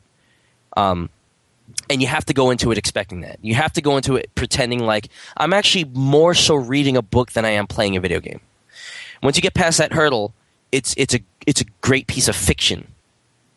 You know, from a I should say it's a great piece of interactive fiction because, you know, it's not the pinnacle of story writing. But it's just because you're in the moment and you do have a little bit of choose your own adventure say so in it. And it's not as poorly written as a choose-your-own-adventure, like there's some sort of intrigue there. And the fact that you're kind of responsible for choosing, like, well, I want these people to come with me, and therefore, you know, I have no idea what happens to these other people or this one person's getting left behind, that kind of weighs on you. Like, it's kind of like, it's sort of like the Mass Effect thing where it's like, oh, you got to choose who to leave behind, but that's different because they're soldiers, and that's their duty. This is just 9 people on a boat. And you don't know anything about them. They could be completely innocent. They could be assholes. You know, they could be the sweetest person on earth, and you're basically sentencing some of them to die. And that's kind of what's kind of mindfucky about it. And I just totally repeated what I said 2 minutes ago, but that's okay, because that's what the game is like. In terms of it, kind of like repeating its tenets, like every single place that I've had to solve a puzzle, one of my guys who are with me will inevitably go like, this reminds me of an article that I read in the paper about this mummy who never froze to death, and like it was this phenomena called like biomolecular schmagendagen thingy, and like I'm being stupid, but it's really creepy. Like they start talking about these different like scientific phenomena that happen, and you know, the first time I heard it, I was like, why are you telling me this? Shouldn't we be solving the puzzle? But then as they kept on going along, all these different phenomena that these different people were talking about started to like link together, and it's like you're still like, what does this have to do with the ship that I'm on? What does this have to do with our current situation? But like as you keep on going, you slowly get the feeling that this is probably going to lead up to something that's really gross and like creepy. And I can't shake the feeling that, like, you know what this reminds me of? This kind of reminds me of, like, those horror movies, like Saw, or something else, where it's like, I should say Saw 2. Did you see Saw 2? I probably did. I don't remember. Saw 2 is the one where they're all trapped in the mansion. No, I didn't see it. Okay. But, you know, that type of thing where, like, there are a bunch of people trapped in a place, and they have to work together to figure some way out, and then slowly, like one by one, people start dropping and disappearing.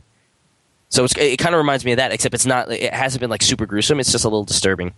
But as a pure bona fide video game so far, But as a piece of like entertainment overall, as long as you're in the right mindset to enjoy it, like it has dramatically kind of increased in intrigue and appeal. I definitely think that people, if they're willing to sit through a digital novel instead of an adventure game or an action game or whatever, should pick this up and should start to, you have to take it seriously. Otherwise, it's not going to really be enjoyable. Oh, of course. Yeah, you have to read it. You have to absorb yourself in the dialogue and the characters, and you have to treat it like it's a movie or a book and not a game. And once you absorb yourself into it, then it becomes pretty interesting. There are some interface issues. On my first puzzle, very, very, very first puzzle, I had to basically find the combination to a suitcase to open it. And I thought, you get several pieces of evidence around the room that you're trapped in order to find the combination. But I thought I found the first piece of evidence. The first clue.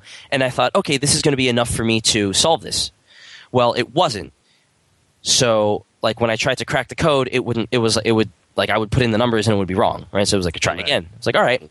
So I found another thing. I went back to the suitcase, and the first time I went to the suitcase, it was in order to unlock this suitcase, you press the appropriate number on the combination lock with the touchscreen. When you are finished, you press you press this button on the suitcase. If you want to exit, you press the down arrow or whatever. So it was a game giving you instructions. Yeah. Right? Now, the game gave you instructions every single time you went back to the padlock. Oh, great. It's just time. It's wasting time. You can't press start to skip it. So it comes, again, everything comes down to usability. I'm finding that all these games that you play, most of my complaints come around well, you're a dumbass. You didn't make this a usable product. You just made me read this whole shit over and over again. And that's still a problem. It's press C to clear, press E to enter. I know how to work a calculator. I'm 30. I've worked with calculators before. That's 999. We have about 3 minutes before Pete's going to explode and the world's going to end. So, Pete, why don't you tell us about this fancy Ubisoft game that's coming out in Europe or Netherlands or wherever it's coming out that people would, I don't know. Hey, guys, do you like the Wii? I like the Wii. Hey, guys, do you like sex? I like sex. Well, now you can get the best of both worlds. Okay, so yeah, seriously, there's this game. I'm assuming anyone who would listen to this probably already knows about it, but there's this game coming out called We Dare, and it's not even WII, it's just WE. They couldn't even. Credit to them for actually doing that. No credit to them. They should have just gone full bore and done the stupid name, and yeah. No, I definitely want to already have another game that's We WE something. We ski. Yeah. I'm going to give them 1/7 of a prop for that, because I bet you what happened is Nintendo's we'll let you put this game out, but you're not fucking putting WII. Yeah, I know, but it's all this what was it? Lunar Dragon Song for DS. Anything that's DS had to have a DS thing on it. Hey, Advance Wars Dual Strike was a good one. Yes, it was. But still, it was DS. Castlevania: Dawn of Sorrow. It's great. Thanks a lot. New Super Mario Brothers Wii. Worst title for a great game ever. Anyway, continue. What is this We Dare?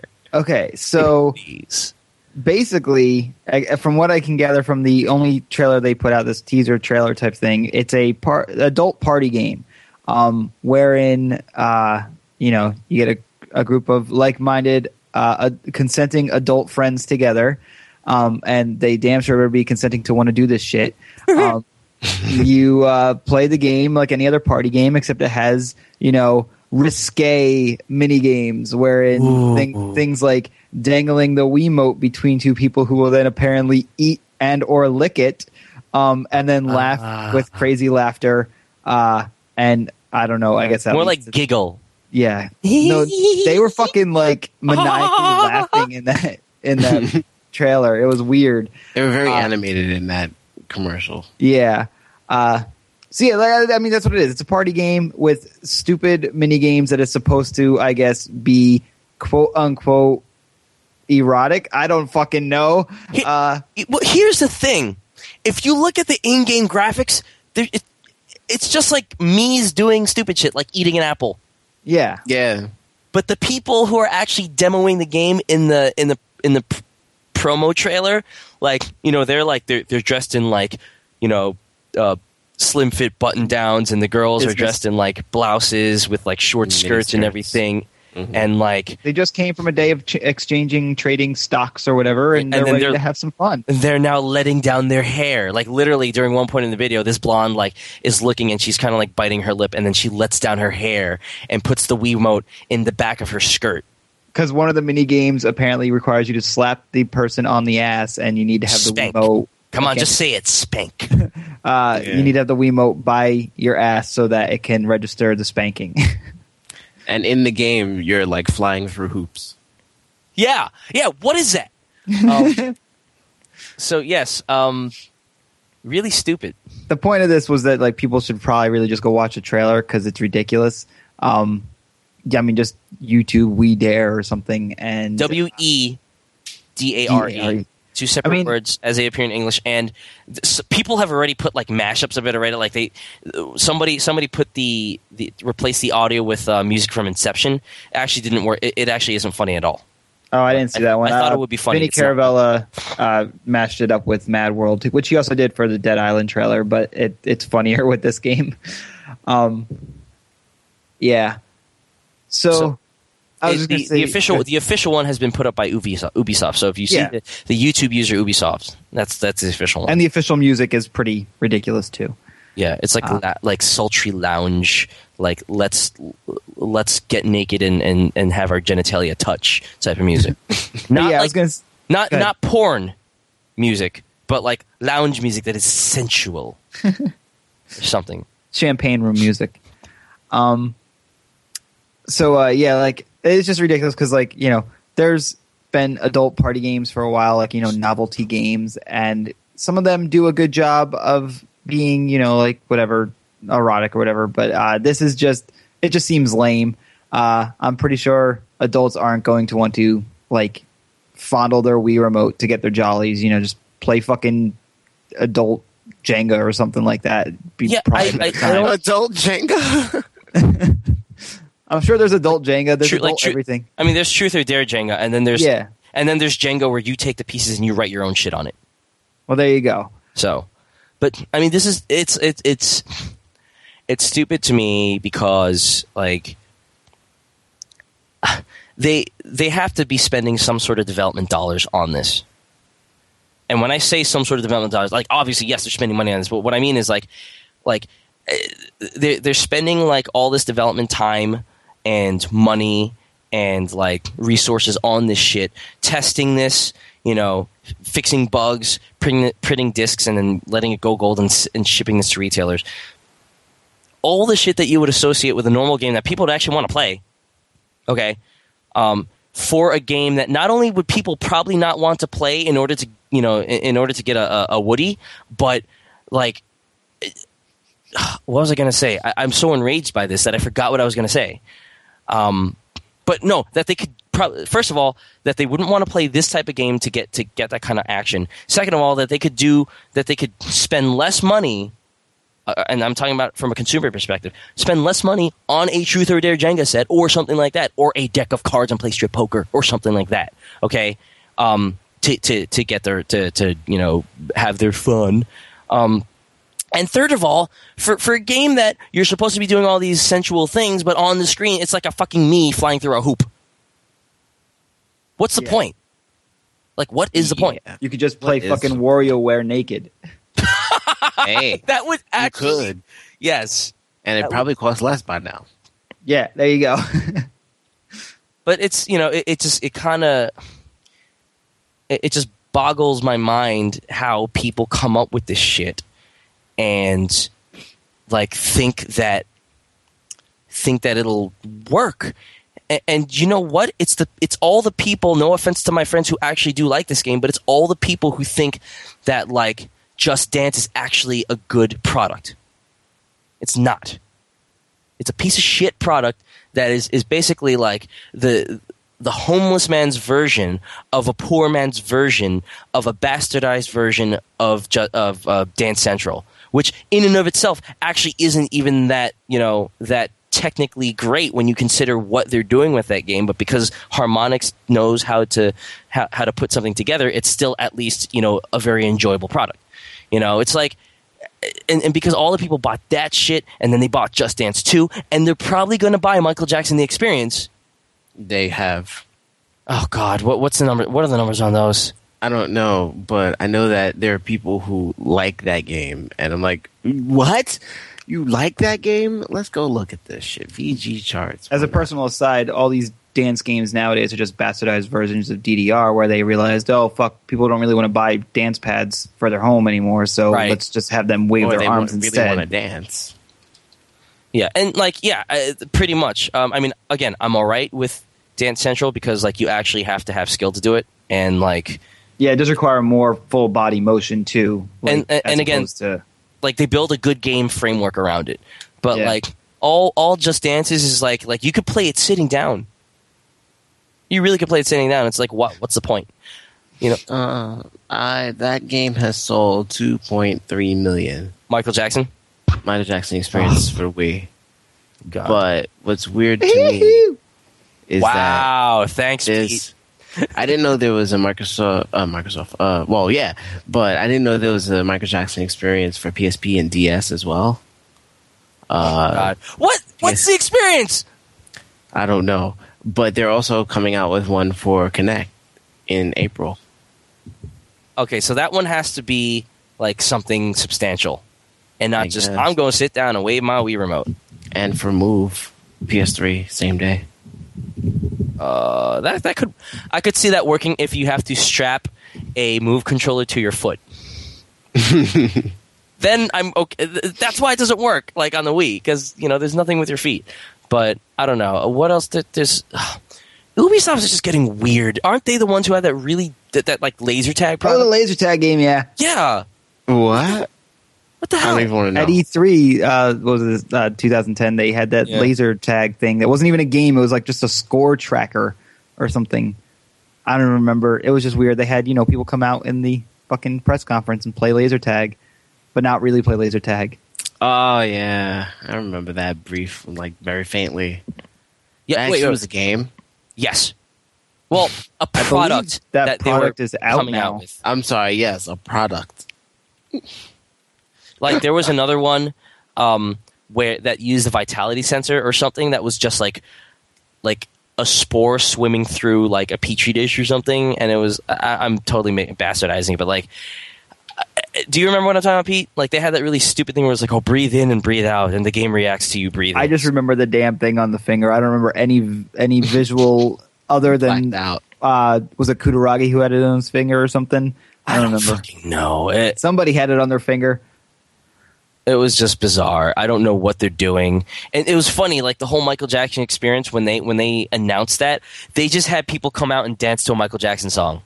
And we're like, what? And then it was we are going to have the most legendary pop star ever, lend his appearance to our game or whatever. And then no footage. It's great. So it's a dancing game, or is it Moonwalker 3? Or what? Because all he said was, "Oh, we're going to have a legendary game that incorporates his image," and it's all right, I don't know. Is it going to be Michael Jackson Rock Band? Did you somehow license it from Harmonix? You're not telling us anything. Instead, you just put out a bunch of dancers, and that's it. I don't know. Ubisoft's getting weird. Just give me more Brotherhood. I want my Brotherhood version 2, and I want my Assassin's Creed 3, which I don't know how that's going to work out because the creative director left for THQ. So I don't know what's going to happen with that, but I don't want We Dare. Go watch the video, go boycott it, and go shit up a flagpole. I never got that expression. Don't even bother. All right. So, we've got a few minutes left. Just curious, do you guys think there would be any way that there could be an adult game that would actually work and not be cheesy or perverted and just lame? You know, an erotic game, you mean? like something like for like actually like adult couples or like something like that to actually like enjoy in that way. I mean, I was going to say any version of what currently exists out there in the physical space converted into a game might work. But then the whole question being, what's the point? Yeah, because it's already there. Yeah, because I was just thinking like the whole thing. As soon as something goes to the TV, and this is why there's always the people say you shouldn't, if you're like in a relationship or whatever, it's a bad idea to have a TV in the bedroom because like TV takes away any kind of intimacy. And right. like, so as soon as you, even like when you're playing those games, like if you're doing it to kind of be like, playful or whatever, like, there's eye contact and like, there's like, you want to be looking at the person. Yeah, not the screen. Exactly. So like, that's the thing is like, yeah. Even people who are like, this, like, because there are people who will defend games like this. I'm sorry, Nick Sutner, not like you listen to this show anyway. Next thing you know, we get mailbag from yeah. But like he'll defend things like this game and like those massage things on like the Xbox Live indie stuff. But like I think as soon as you introduce like that electronic television element, whatever, it completely saps any kind of intimacy there could have been. Right. I mean, if you want to get a little freaky, I mean, you can always do what Jane Pinker did with the whole Res trans vibrator shit.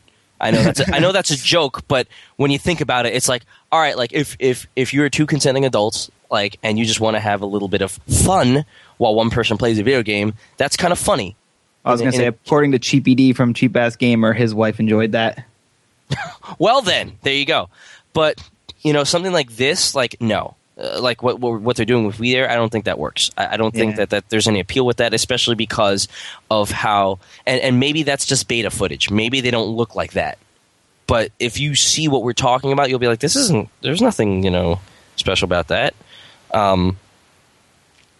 I'm trying to think. I had something that I want to say about that, but oh right. So I don't know if they incorporate the Sony the Sony camera or the Xbox Live camera or the Kinect into it. If they want to do something freaky with that, I'm sure that they could innovate something around that. If they really tried, would it work? You mean the camera that watches you all the time and sends stuff back to Microsoft? Yep. Yep. Send stuff back not to Microsoft but to Steve Ballmer. They probably set up like some shell corporation, like under a completely different name that's like a porno studio, and like takes all that footage. Like there's probably like this really long user agreement before you play that game that has text so small that you don't want to bother reading it, and then you basically consent to show your butt off on Microsoft's porn company. But I don't know. I mean, to Al answer has to mail the shit mail. But yeah, to answer your question, Pete, I don't want to be closed-minded about anything. I'm sure that there's a way to do it. I don't see it being possible with the way that we currently think about games. Let's put it that way. Yeah. And I don't know that we can accomplish it. Like there's some things that certain mediums simply cannot do when you choose to create something to take advantage of everything about that medium. I'm not just talking about games, I'm talking about everything, and that's not a slight against any medium. That's just the nature of the medium, and that's why we have different mediums, because each one has its own strengths and weaknesses. Something like this, is currently hampered by the technical limitations. And when I say limitations, I don't mean like, we don't have enough polygons to correctly render a nipple. What I mean is, we are bound to a console and some kind of controller and a screen, which is a very good point that you had brought up about the screen that you have to look at. Now if in the future they come out with TV screens that have that are three-sided and like people can sit around a television, and it's a household item, and you sit the TV on the table and you have some sort of weird video game that you play on a table or whatever, and you can look at each other at the same time, like if you were playing strip poker or Jenga or something like that, okay.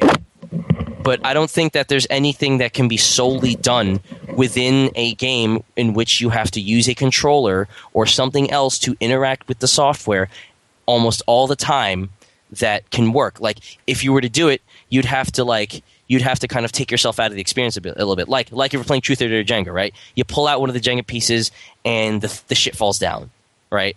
So then you got to look at the piece and see what the dare has you doing. Then you have to get up from the table and you have to do it, right? So you're taking yourself away from the game. Similar to something like this, you're not going to be able to like just completely continue to look at a screen playing this game and then like expect something to happen with that without pausing and getting up and doing some sort of thing, unless of course you buy We Dare, because that's the answer to everything. Hi Al, welcome back. Hi. So do you have an answer for Pete's question? Do you have any thoughts on that? Like, is it possible to... I wasn't even here for Pete's question because of the mail. Oh, it was the same question he asked. Oh, I thought he had asked that before he had left. But the question was, is it do we ever think it's going to actually really be possible to have an experience like a sensual experience like this through this medium, through a video game? Probably not. I do remember this question because this is when you guys were talking about the screen and yes, TV in the bedroom. Yeah. Man. Well, I mean, you don't really need a game, a game console as an intermediary for something that people kind of create for themselves. I mean, unless people are just not that creative, right? And they can't come up with their own dares. Because I mean, granted, there are some people that like that who are like, well, the first thing they want to do is just like go straight to the sex for a dare, and it's like, yeah. Either we're not that kind of party, or we're just not really ready to go like that right now. We're not that kind of party. We're not that kind of party. I dare you to take her in the room and do this, that, and that, and that, and that. I'm like, get out and that. Who invited this guy? Yeah, but even if it's not like something that you need, I guess the question being like, is it something that is possible? Oh, it's possible. It ain't gonna be good. I think it's surely possible. Just like it's possible to have, some kind of game in between two people. I mean, I think Pete and Pete, if that's fine. That the answer is fine, then great. But I think he meant in the realm of like not possible in terms of like, yeah, anybody could do it, but like possible in terms of can it work right? I answered no. I answered that. Like, I think you heard the tail end of my answer is that, like, at some point, if you want to actually interact with the person, you're going to have to get up off your seat, and that takes you out of the game. It's not going to be completely in the game.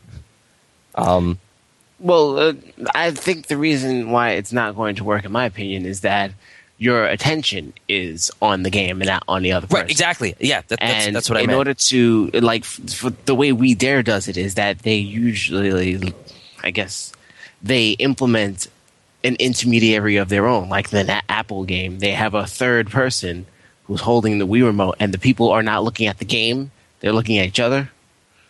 And that kind of works. Okay. But now it's like, how many people do you need to make a game like that work? If it's a swing context in that trailer, but I bet you if people were to actually play that game, the people like doing the fake eating of the apple or whatever would still kind of be glancing at the screen to make sure that thing, like, that's just kind of like I think a natural reaction to make sure that your feedback make sure that is the going fake thing through. that you're doing is actually affecting the real thing. Yeah. Either that, or they'd probably just rather eat a real apple or maybe a banana. Hey. And I intentionally I did ate that. a cucumber last night. Yeah, you did. I mean, like, but it's one of those things. Just like, why do we have to put up with, like? I guess I'm just basically regurgitating what Al said of like, why do we need this? But I guess I don't know. Like, you're right. In the context of the trailer, I guess it works, but it just seems like it seems so unnecessary, and because of its kind of its marginalized nature, it's like there's no reason to put too much into it, and you can see it right there. It's a me flying through a hoop, and that's all I have to say about that. It's a fucking me flying through a hoop. Yeah. People, write in and tell us your thoughts on sex in video games. Do you dare? We dare? Okay. All right, I think that about does it. Pete's going to explode. The world. And I just looked over and I just found out that he has 4 minutes left. So, Pete, where do you live? Twitter.com/Riven. RYVVN.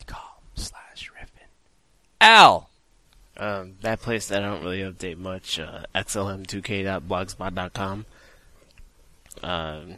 twitter.com/dredmage. D as in Dick Red Mage. And you can find his album by his band Rocco Fuerte on Amazon's MP3 downloads. You should go download it, or else I'll come to your house and give you a copy of We Dare. Or a copy of my album. That too. Yes, Wait, you but just give them a copy of your album for not going and getting it? that's I don't the know, thing. man. Shit. Why did I spend That's money? the thing is Damn that it. I want to punish them for not getting your album, not Give- benefit them. I didn't mean give us in for free. Oh, okay. Force them to buy it. There you go. And the album is called Vuelo Letal, Lethal Flight, if you speak the Hispanic.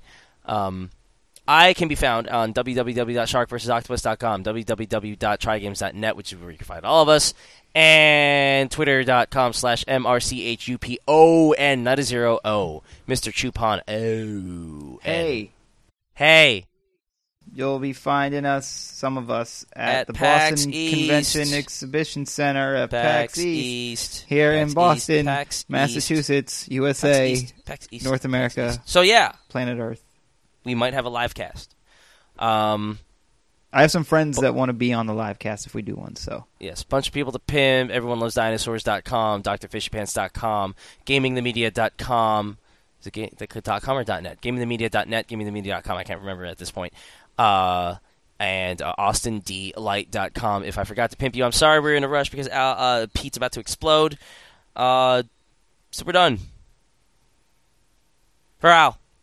Yeah, I was waiting for that. For Pete. No, I think we should just stop it when you said we're done. I'm your host, Austin. And we dare. No, we don't.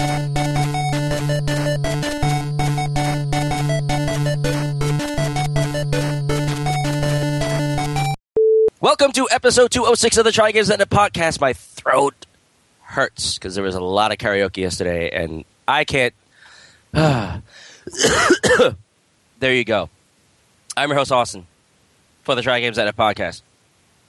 We do some things here that are very commonly done on other podcasts. My friend Al, will you help me out in explaining what those things are? Games? Yes, we do games in the butt. Pete, my friend, can you be more specific on what Al said? Guess not. Pete. Pete dropped. Oh, gosh, you did. Should we just start over? Oh. Okay. I'm going to call you guys back. Okay.